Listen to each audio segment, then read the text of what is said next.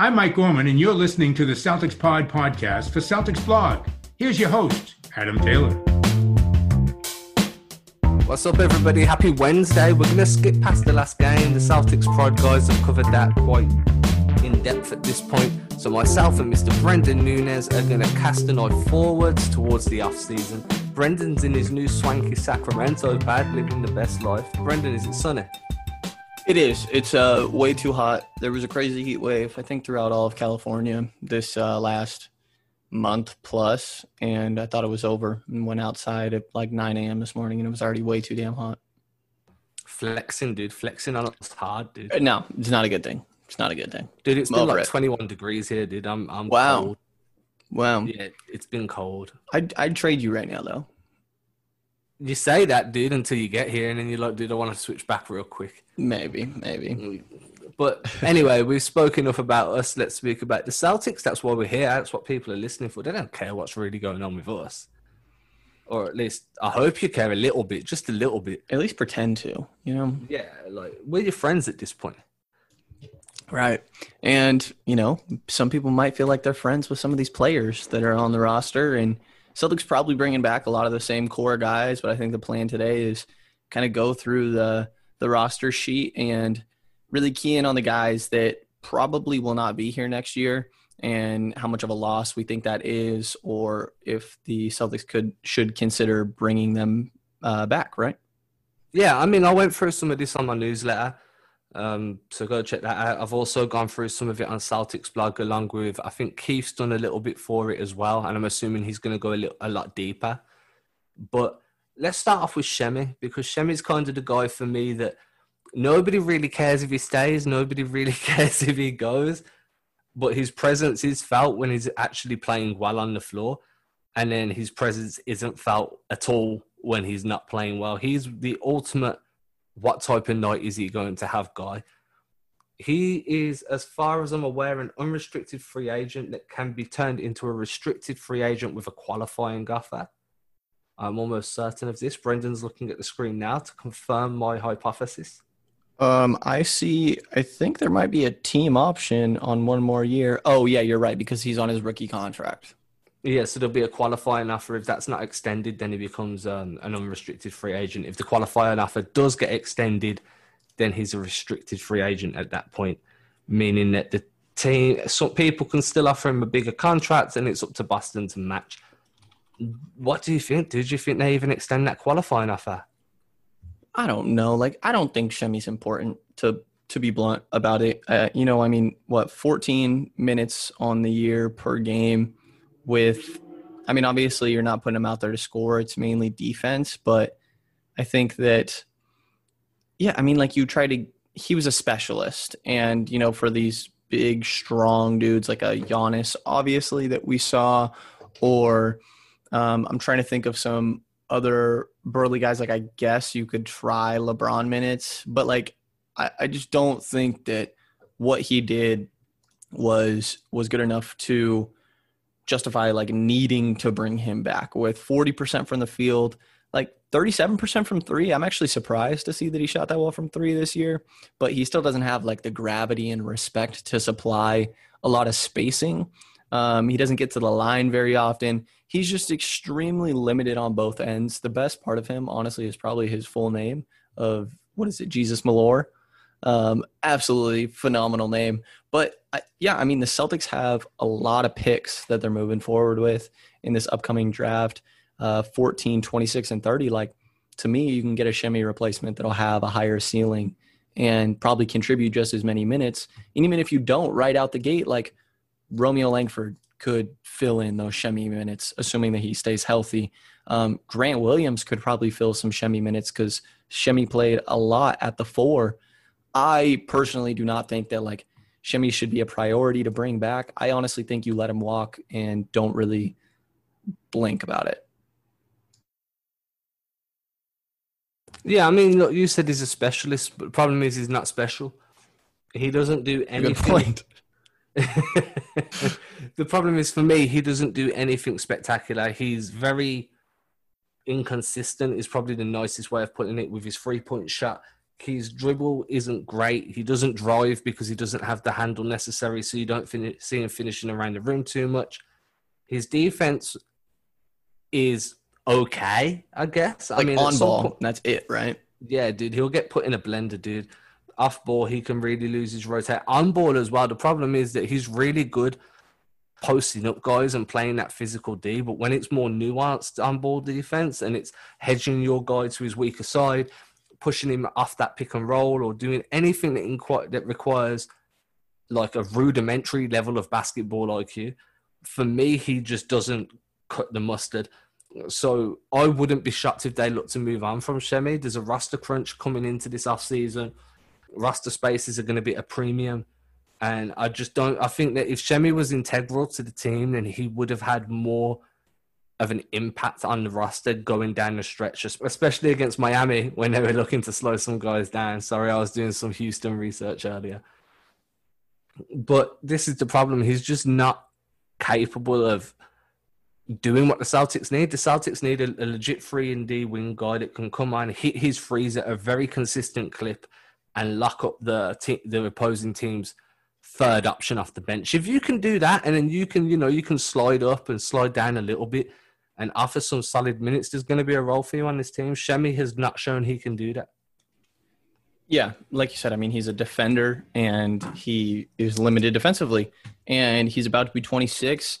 Like, there's room to improve from there. Don't get me wrong. I just don't see a path to Semi becoming a 7th, 8th guy on what the Celtics are trying to be, a championship roster. And it's interesting, actually. This is making me want to write something on this later. But I think a lot of the guys we're going to go through today could be replaced through the draft with all the picks that Boston has working with. And yeah, I mean, even like, it doesn't have to be pick 14 that you replace Semi with. You could replace it with him with who you're getting at 26, 30. I don't remember. Yeah, Semi was the 37th pick in the draft, and you just kind of slid by on a good deal with this rookie contract, only getting paid $1.6 million last year. And there's just going to be another guy probably a little higher up that I think you select in the draft. I guess there's okay guys you could look at spending the MLE on, but I don't know, like, you're just looking for really some backup wing, like, Mo Harkless could be interesting, I guess. But like, the point being, there's better options. To me, Shemi's gone, and I don't really care too much about it. I don't know if you have anything else on him or who you want to move on to next year. I mean, I just want to see whether you think he's going to find somewhere else in the league.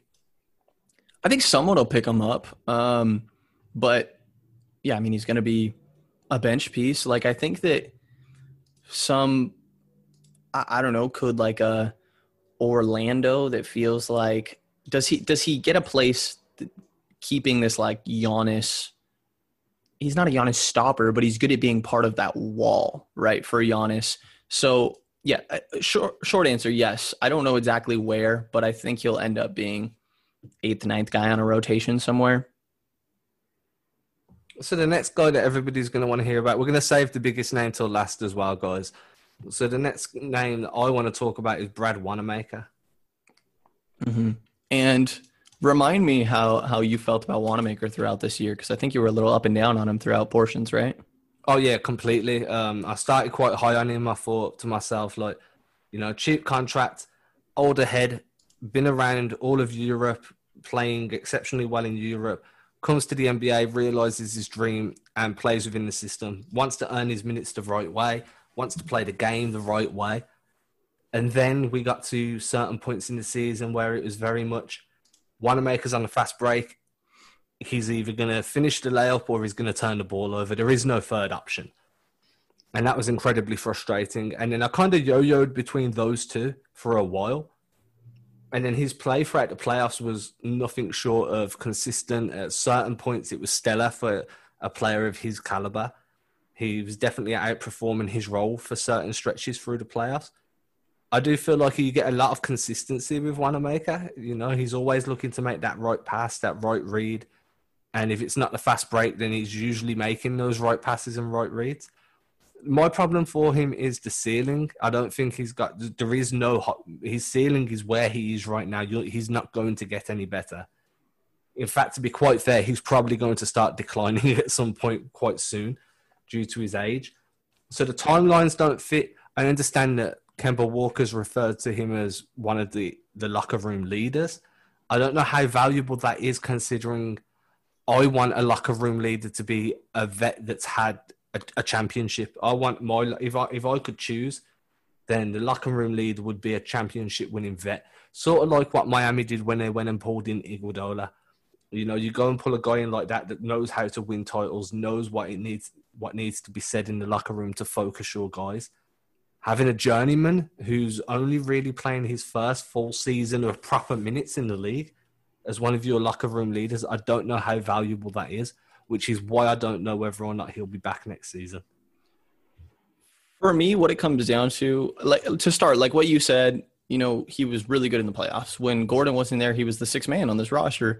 But that kind of spoke more to the lack of depth to the Celtics more than how good Wanamaker was himself. Not to take anything away from him. I think he was good. I think he could be a backup point guard in the league, but I don't think that you have to pay him. Like, if some team really likes him and is willing to pay him $3-4 million a year, like, there's just no way Boston should do that. I think he's super replaceable is what it comes down to. Like, tell me that, for example, Bryn Forbes couldn't do that job. DJ Augustine could not do that job. You could have Garrett Temple or like Elfrid Payton do that sort of job because he doesn't need to be a primary ball handler. You saw Wanamaker working off the ball a lot throughout the year.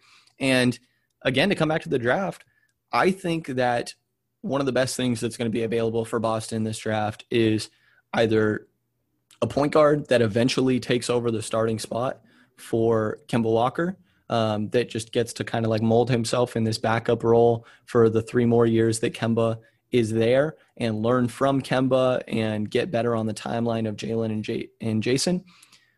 And it's either that or you're just getting a backup point guard that could last throughout his entire rookie deal. And if you like him enough, you extend him through that rookie extension as well.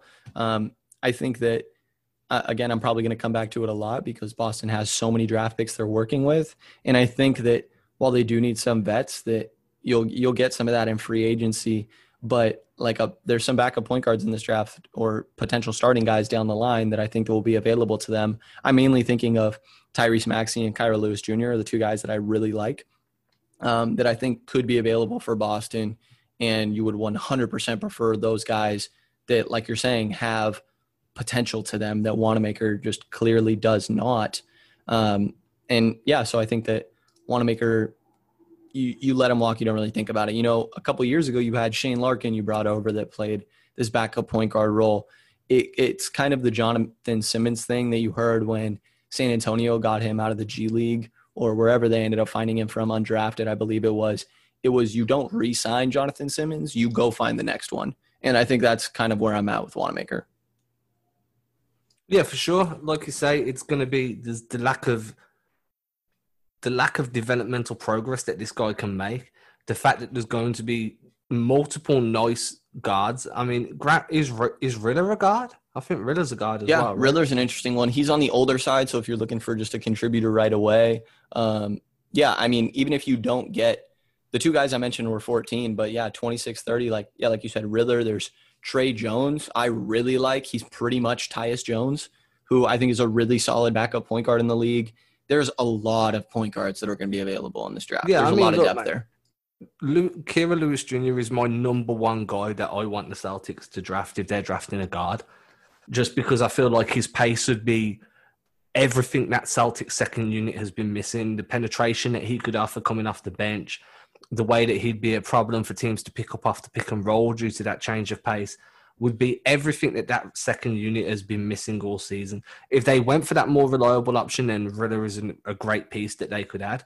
But what we're saying is there's guys around the league that you can go and take a look at in a DJ Augustine or I don't know who else I'd like. I mean, is Isaiah Thomas crazy to say?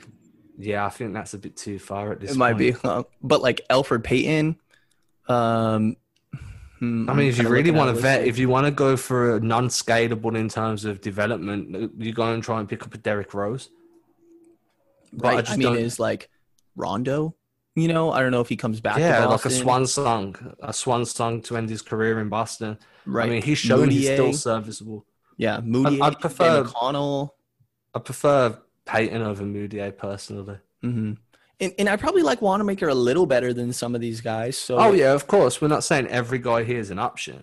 Yeah, but it just comes down to how much you're paying. Like, Wanamaker's not a difference maker to me. The issue was that you didn't have anybody on your bench and that like you felt like could play. And I think that there will be guys that are able to step into that role more so next year, probably through the draft. And yeah, to me, the backup point guard role is going to get filled through the draft if it's not just kind of Marcus already.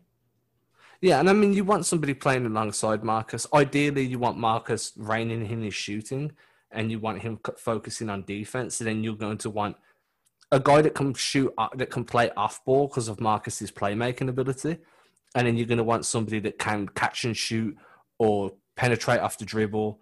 And you want someone like that that's going to complement Marcus, not somebody like Wanamaker that also requires the ball in his hand to be at his most effective, because then you're kind of jockeying for usage and you're jockeying for touches, and that's not conducive to a winning second unit. When we talk about a winning second unit, one guy that has produced, as much as people have kind of killed him for defense, on offense and on the glass, he's really been solid, has a player option, so I'm expecting him to take that option up, is Mr. Enes Kanter. I mean, I've been happy with his production for a shade over $5 million. What more are you expecting from the guy? He's come in and he's been a specialist, and he's been special at what he does as a specialist, and that's grab boards. Second chance opportunities, offensive rebounds, defensive rebounds. He's gave the team a presence on the glass, and he's gave them an outlet down on the low block. I probably haven't seen this many post-entry passes from a Celtics team in quite a few seasons, to be honest, because of the work that Kanter can get done down on that block and his old-school post moves. Look, for the money he's on, I'm happy if he re-signs. I feel like he's a solid guy in a big man rotation.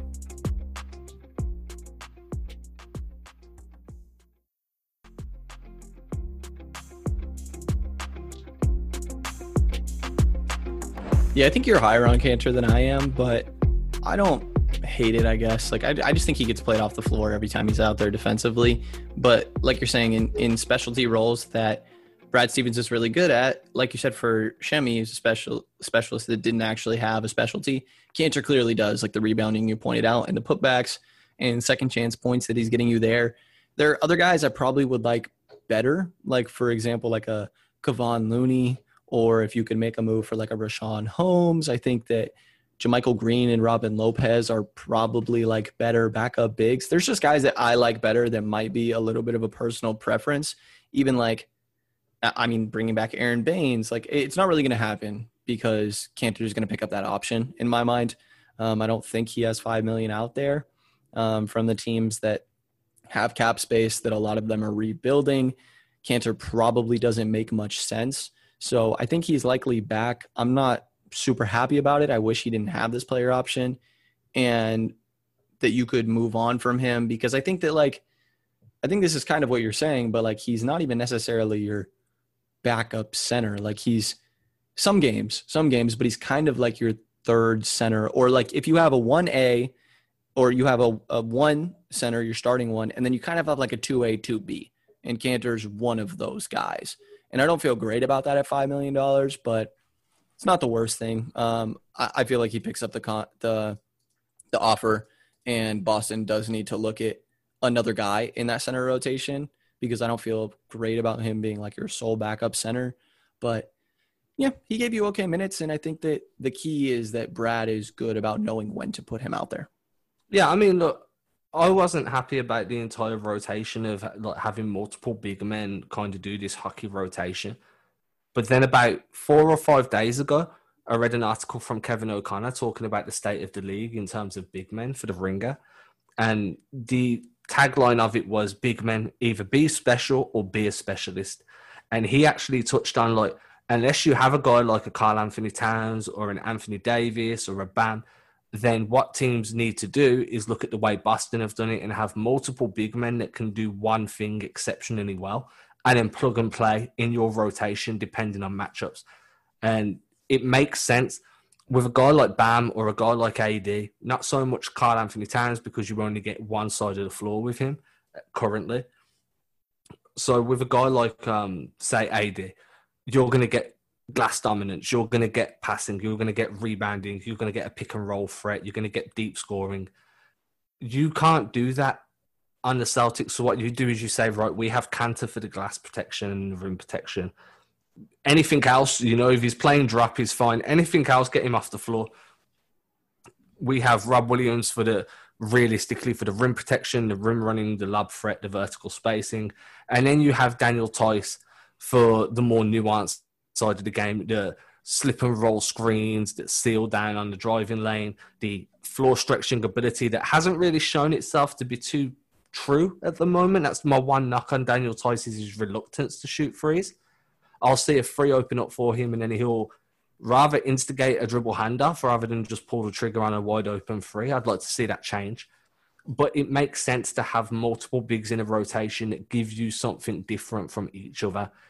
So I'm happy if he stays. If he leaves, then that's cool. My outlook on it is that if Kanter is to not be in Celtics green, it's because the Celtics wait for him to re-sign to opt in, and then they look to flip him. That would be the only way I can see Kanter leaving Boston at the moment. If they do that, then I'm curious to see who they bring back. The next guy, am I missing anybody now? So we've done Brad Wanamaker, we've done Semi Ojeleye, we've done Enes Kanter. I mean, do you want to talk about Gordon Hayward? Like he's just picking up the option, one, right? Yeah, I mean, he's picking up the option, but I feel like we need to address the elephant in the room, dude. We can't talk about off-season players that could leave without addressing this elephant. I just wanted to make sure no smaller name guy had been missed. Mm-hmm. No, I think you're all good. I think that we can mention, like nobody's going anywhere, but I think, let's talk about Gordon and then maybe we'll mention like what we think the increased roles for some of the rookies or really young guys on the rosters might be next year quickly. For Gordon though, I mean, we said it, $34 million.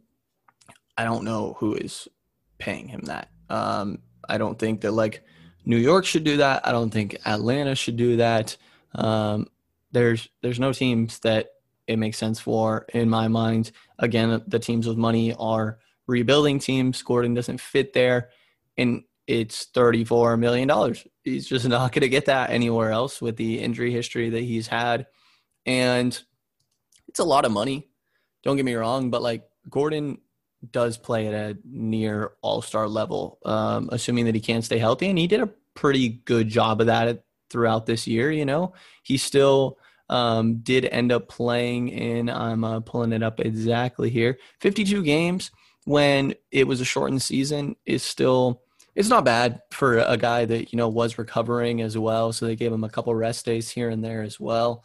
I mean, it's a lot of money, and I don't think there's any denying that he's overpaid, but it's one more year of it. It's not hurting your books that bad. It doesn't make sense to like ship him out to shed this contract or anything with how top heavy this roster is. I mean, he can be the third best player on this team.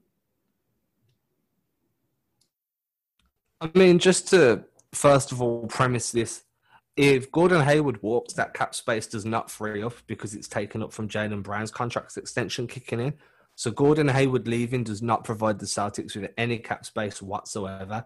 They're just as bad financially with or without him, except in terms of player personnel, their chances of winning anything tangible dramatically decrease the minute that Hayward leaves.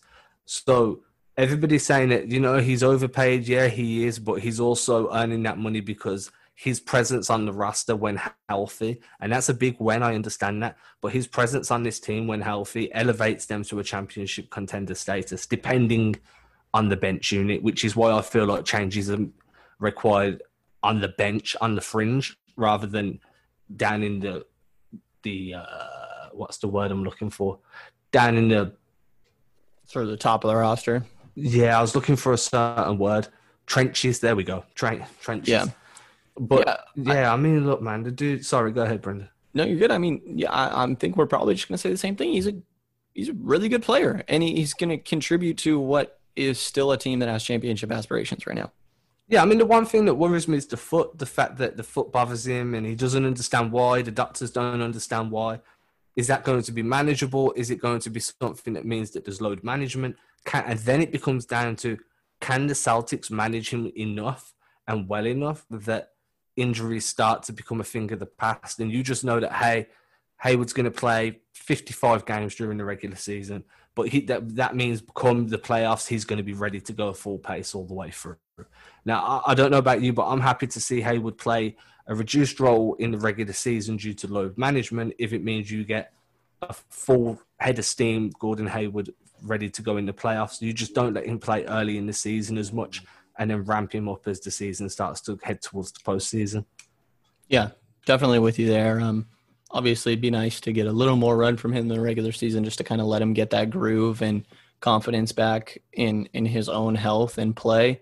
But, yeah, I'm with you. And I think that it's only one more year of it. It's a really important thing to know, obviously. And, there's a chance he doesn't come back the year after when they really start to get young with this roster. At least that's my thought on the direction they'll end up taking this. And, yeah, I think that's really all I have for Gordon. Like, it's pretty straightforward. He's going to be back. And if you want to touch on maybe some of these young guys a little bit, like, how do you think that the role of Grant Williams and Romeo Langford, Robert Williams increases if you think it does going into next year? Yeah, so I'm writing something about this at the moment. It should be out on what day is it tomorrow? It's Wednesday. So it should be out the day you're listening to this, hopefully, about these three guys specifically. So Grant Williams, I'm expecting his role to kind of increase a little bit, but I feel like what you see from Grant is what you're going to get. Definition of a glue guy already in his first year. He's shown that he's definitely a locker room presence, keeps spirits up, always cheering for everybody else. Defensively, he's solid. I feel like he could get a little bit quicker with reading his rotations off ball, but like that's nitpicking. Like I feel like defensively, he's been really, really reliable. Not to interrupt you, but like he did a really good job against Bam actually in that last game. Yeah, he did. This is the thing, dude. Like for a rookie, his basketball IQ's off the charts for where he was selected, I should say. I feel like, yeah, definitely a little bit more of his off-ball rotations could get sharpened up, but that's just going to come with time as the game slows down. Offensively, we saw his free ball start to fall with consistency. If you can take that through into the start of next season, you should see him kind of, I don't feel like he'll be battling with Ojale for those minutes anymore. I feel like he's going to consume all of those minutes. So I'm expecting an extra maybe 3 to 5 minutes a game for him. And I'm expecting him to be a reliable 3-and-D guy. And if that's, I tweeted this out a while ago.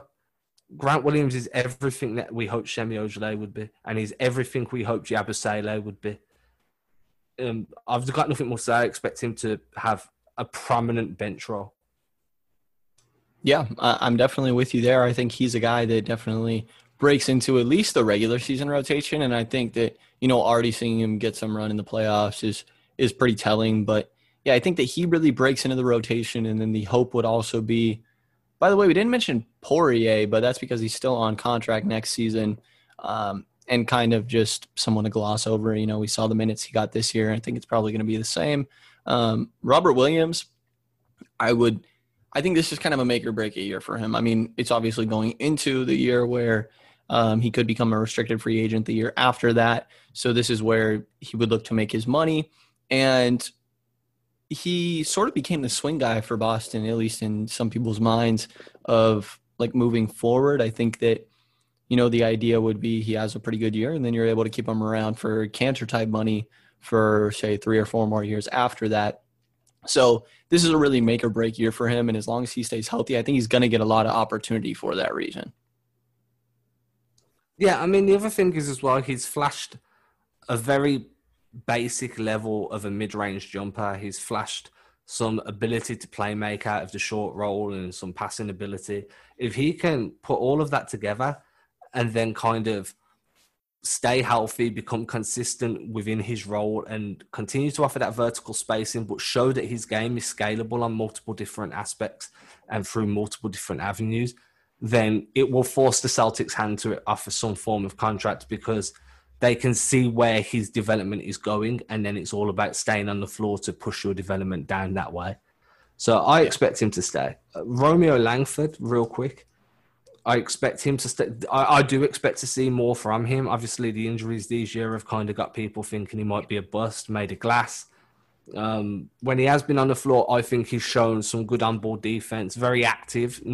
It's a lot more effort than it is technical ability on the defensive end, but sometimes that's enough to win guys over and win you minutes.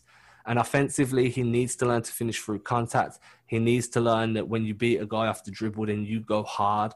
And he needs some confidence in that jump shot, because that jump shot, you can tell, isn't the jump shot he had from college. He isn't confident in it falling, and I'd expect him to put a lot of work into that as soon as possible.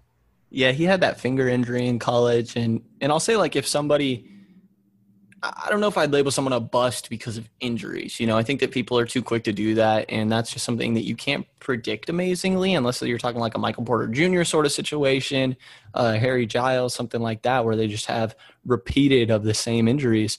And Romeo, I just don't think that hasn't been the case so far. And yeah, I would think that he's going to be the biggest benefactor of this whole, like, the game slowing down for you, because he is a player that I think plays at his own pace and doesn't let people rush him. But in his rookie year, that was a little difficult to do at times, understandably. So I think that he will just getting some reps in and understanding the game a little bit better, being able to read defenses and understanding how they're going to react to certain moves that he may make. I think that he showed good flashes defensively. He showed good flashes attacking closeouts. As long as he can hit a shot, he has some nice finishing around the rim. Like you said, he needs to do it through contact. I think there's a path for Romeo to be the sixth man of this team, not next year, but over time. And I think that he'll end up with a lot of reps for that next year. I think that you're going to see a bit younger of the Celtics team next year. Like, I think that all the draft picks that they got last year and all the draft picks, I would assume they don't keep all of them, but all the draft picks that they move forward with after selecting in the 2020 draft, you're going to see a lot younger of a Celtics team. And I think that means Romeo gets some minutes.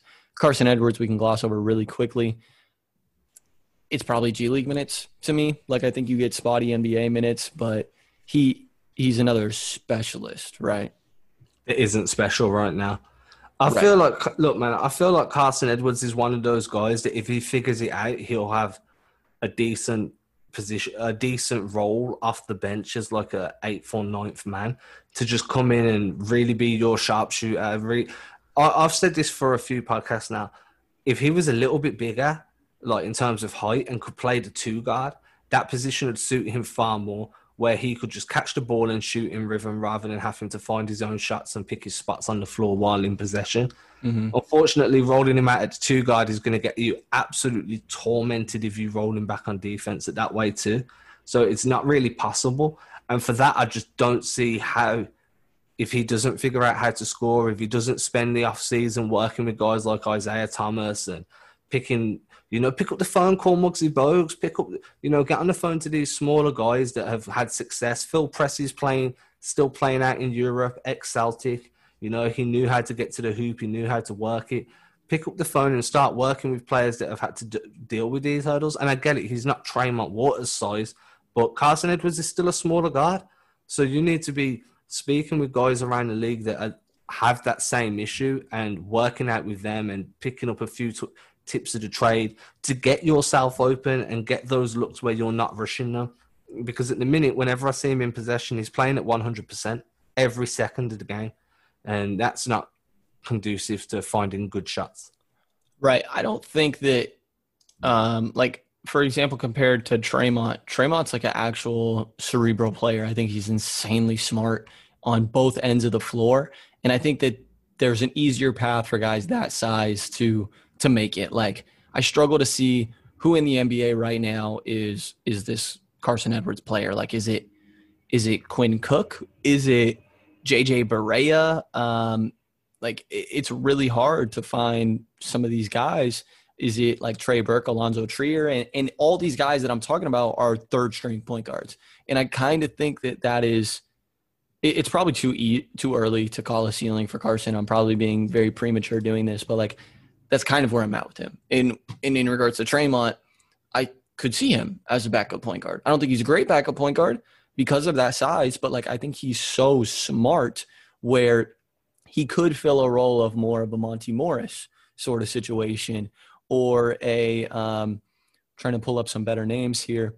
I think that there's smarter players that he could fit in with, even though he is on that smaller side. I think that just being a pesky defender in the way that like you see Fred VanVleet, not tall, but since he's such a smart defender, is very capable on that end. I think that, you know, what the best case scenario for Carson, I guess, is Devontae Graham.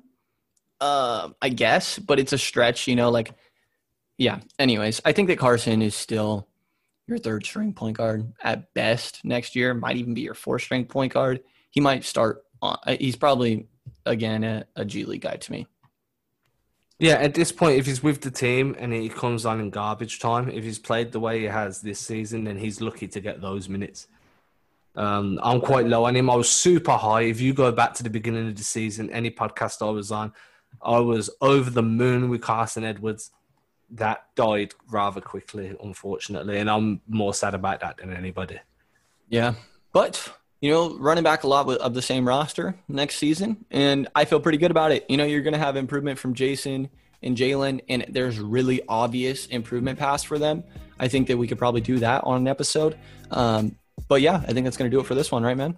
Yeah, man, we're done, guys. So you enjoy your Wednesday. We'll be back on Friday. There's a post up on Celtics blog because we're doing a mailbag episode. So head over there, drop your questions in the comments. Alternatively, you can drop them in my tweet on Twitter, evidently, because that's where tweets are.